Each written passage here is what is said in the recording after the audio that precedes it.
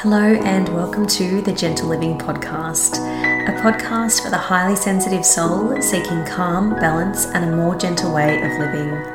My name is Becky Corbett, a holistic nurse and highly sensitive person based in sunny Brisbane, Australia. It is my mission to empower you to flourish and thrive with all the tools and resources that you need to nurture the nervous system through combining elements of science, spirituality, and intuition. I'm so grateful to have you here.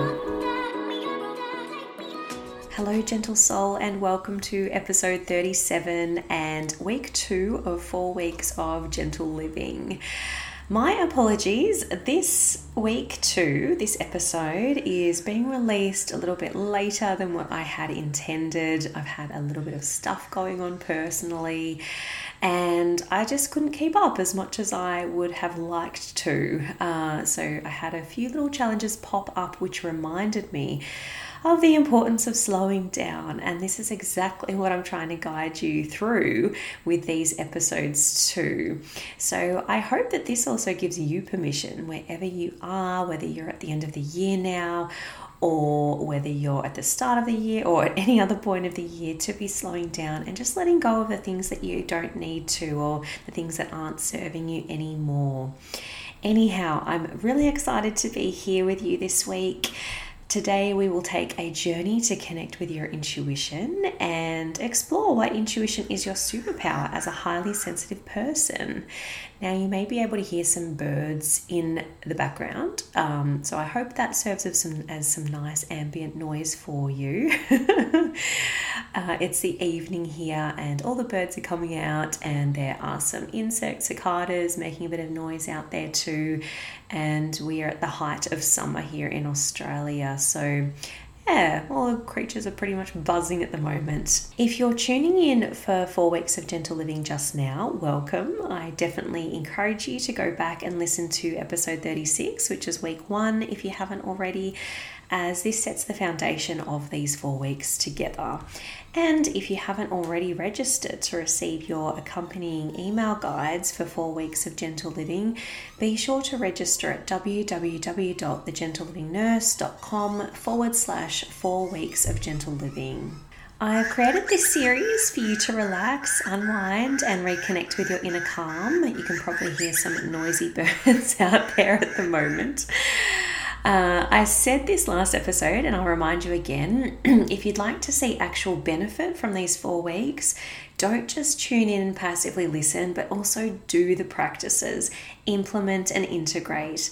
That's why I've created the accompanying email guides as prompts for you as well. So let's get started. So today, let's talk about intuition. As a highly sensitive person, you have the wonderful gift and superpower of intuition. Now, every single person on the planet has the gift of intuition. It is one of our senses. But the reason that it's more finely attuned for the HSP is for a couple of different reasons. And the first one is because of our sensitive nervous systems, how we receive and process information. We are aware of much more information and are really sensitive to the energy in our environments thanks to our sensitive nervous systems. So having a sensitive nervous system is actually quite a gift. Some HSPs feel that having a sensitive nervous system is a lot like a burden, really, and it can certainly feel that way sometimes when it's overwhelmed and exhausted. But when we understand how the highly sensitive nervous system uniquely works, and if we're doing the work to keep our nervous systems balanced, we then have a high functioning sensory system, which can also be an incredibly intuitive, perceptive system for us too. And the second reason is, with a sensitive nervous system comes the ability to sense subtleties in the information that we receive. And this is a core part of how effective intuition works. The problem for us HSPs can be the ability to differentiate between messages of intuition versus anxiety. And this is what I hear a lot from my fellow HSPs, and it's something that I have struggled with for a long time in the past as well. Have you ever had a really bad feeling about something and then absolutely believed that it meant that something bad was about to happen? In these situations, either it didn't, so anxiety, or it did, intuition. This can be a good place to begin to understand the differences between anxiety and intuition, because many or most of us as HSPs have an intimate understanding and an experience of anxiety. You may have experienced it for most of your life, or it may have surfaced intermittently at different periods throughout your life. What has helped me to understand and differentiate between the two, and is a practice that I share with my clients, is to begin to notice the different qualities or energies between anxiety and intuition and how it shows up for you. Think back to 2 separate personal examples where you were sure that something bad was about to happen and it did. And also think of an example of when it didn't. What were the key differences between these examples in terms of the way that your anxiety and your intuition spoke to you? How did they have different languages, or how did they have different qualities? Common differences are, with anxiety, it's often loud, it can be sudden, it's overbearing, overwhelming, it's insistent, it's chattering, it's like an overprotective, nagging parent or spouse or partner. The experience of anxiety is also a result of the collective information that we've gathered in our minds from all of our past experiences. And we use those past experiences to attempt to predict future outcomes as a way to keep ourselves safe. This makes sense if you had a particular experience in the past that resulted in something like an injury or a mental trauma. Your brain will store that experience and aim to prevent you from doing that ever again.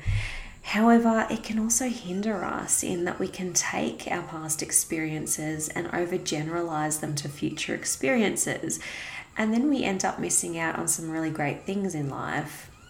For example, you may be reluctant to resume dating after a painful breakup, or you may have done something that left you feeling embarrassed, so you avoid being in a similar situation again. As you can see, anxiety therefore relies upon drawing on past experience and in some cases overextending this. When we're drawing upon anxious experiences, or when anxiety is dominating, we're drawing upon the more reptilian or ancient parts of the brain and trying to use logic. Whereas intuition is subtle, it's persistent, but it's consistent as well. It's gentle but firm.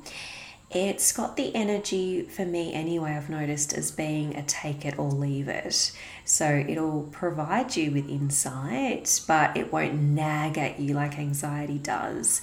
It's wise. It's like a wise teacher who's willing to impart wisdom onto you, but it's up to you to listen to it and actually implement it. And it requires that you listen and understand.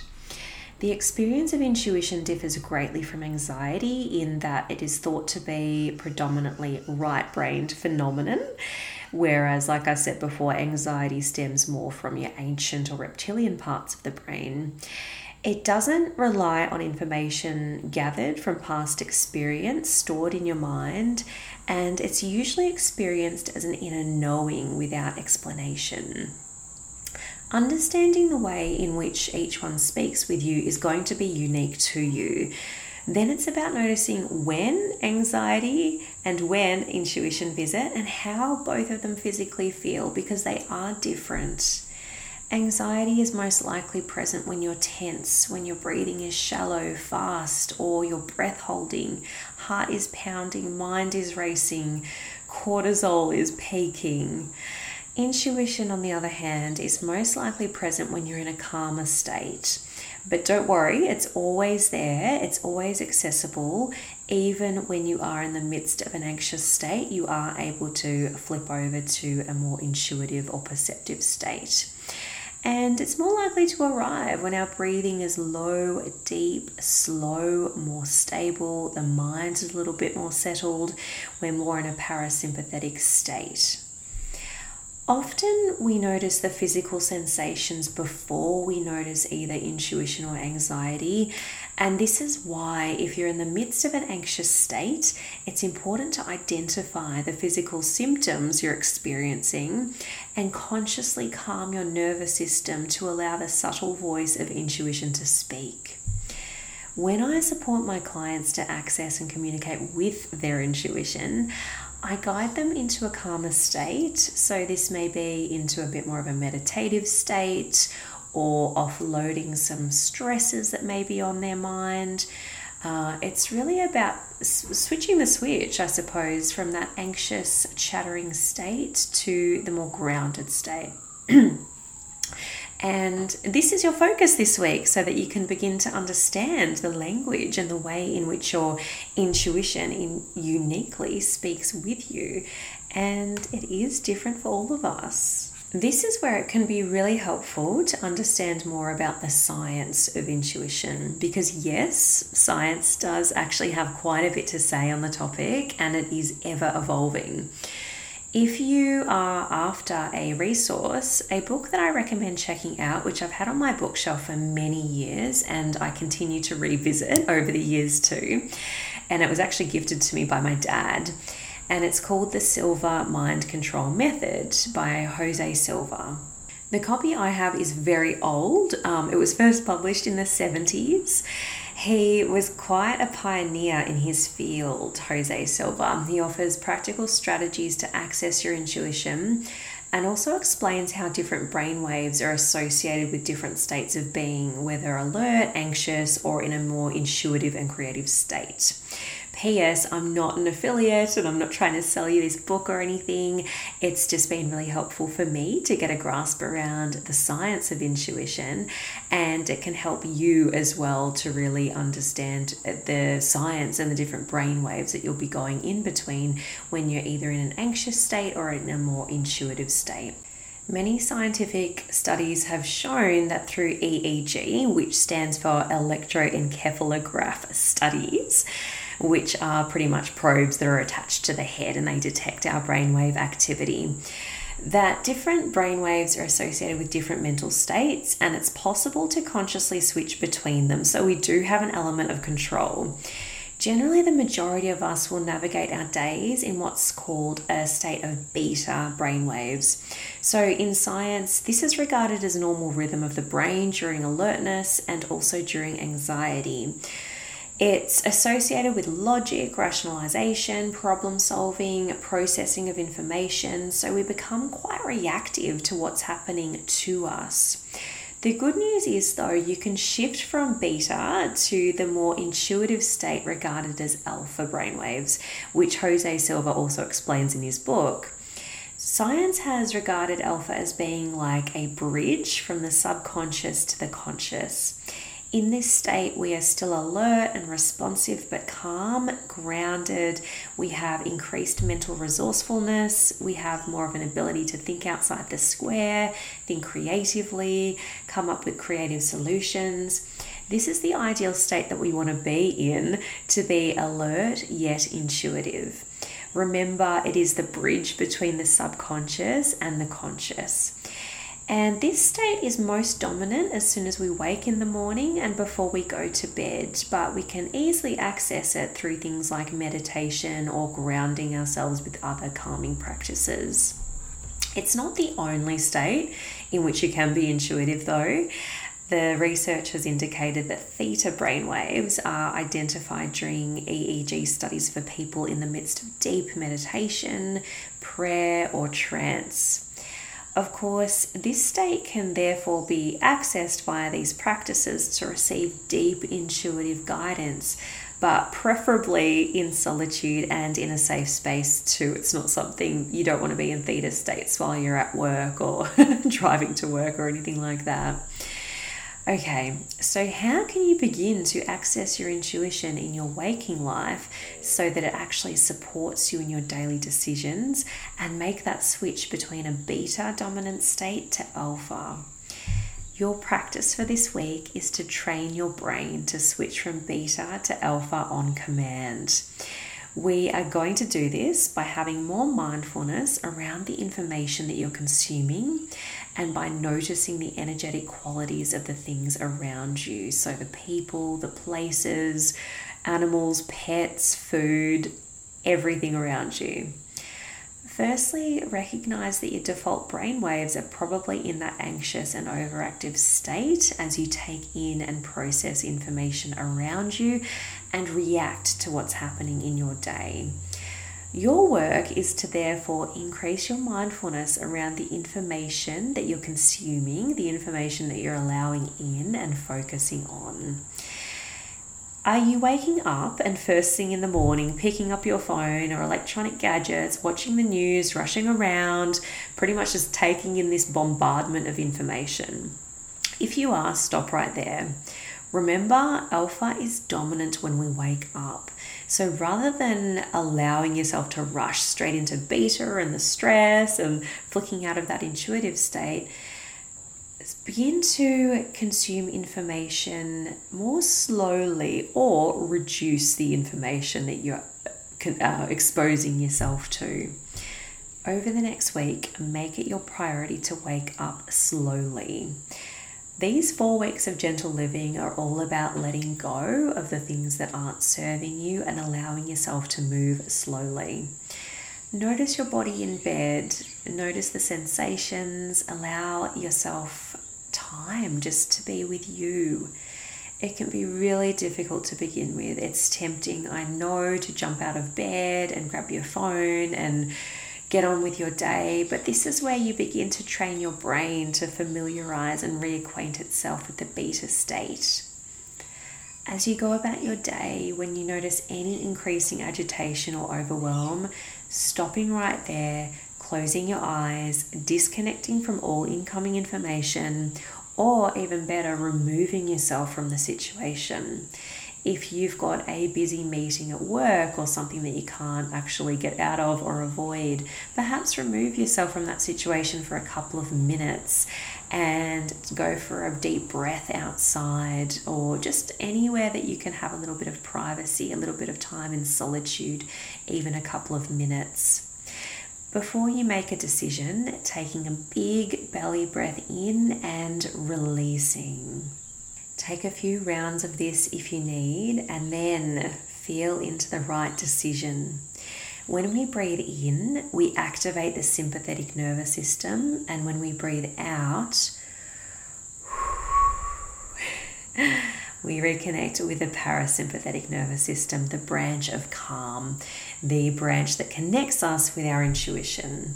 Finally, begin to really notice the energetic qualities of the people and the places that you encounter. Are they light, heavy, uplifting, energizing, draining, playful, fun? Attaching a label to the qualities can really help us to begin to sense the energies of different things, and it can really help to strengthen our intuitive muscles. The science and art of intuition is understanding the brain and optimizing it, plus noticing energy or vibes and having these guide your decisions and your daily life so that you're connected with your values. When you do, you will make more meaningful decisions and you'll encounter increased synchronicities as well. So little gifts will pop up for you too, little unexpected chance encounters. And remember, there is never any rush. So that's it. That is this week's episode for 4 weeks of gentle living. I hope that this has been helpful.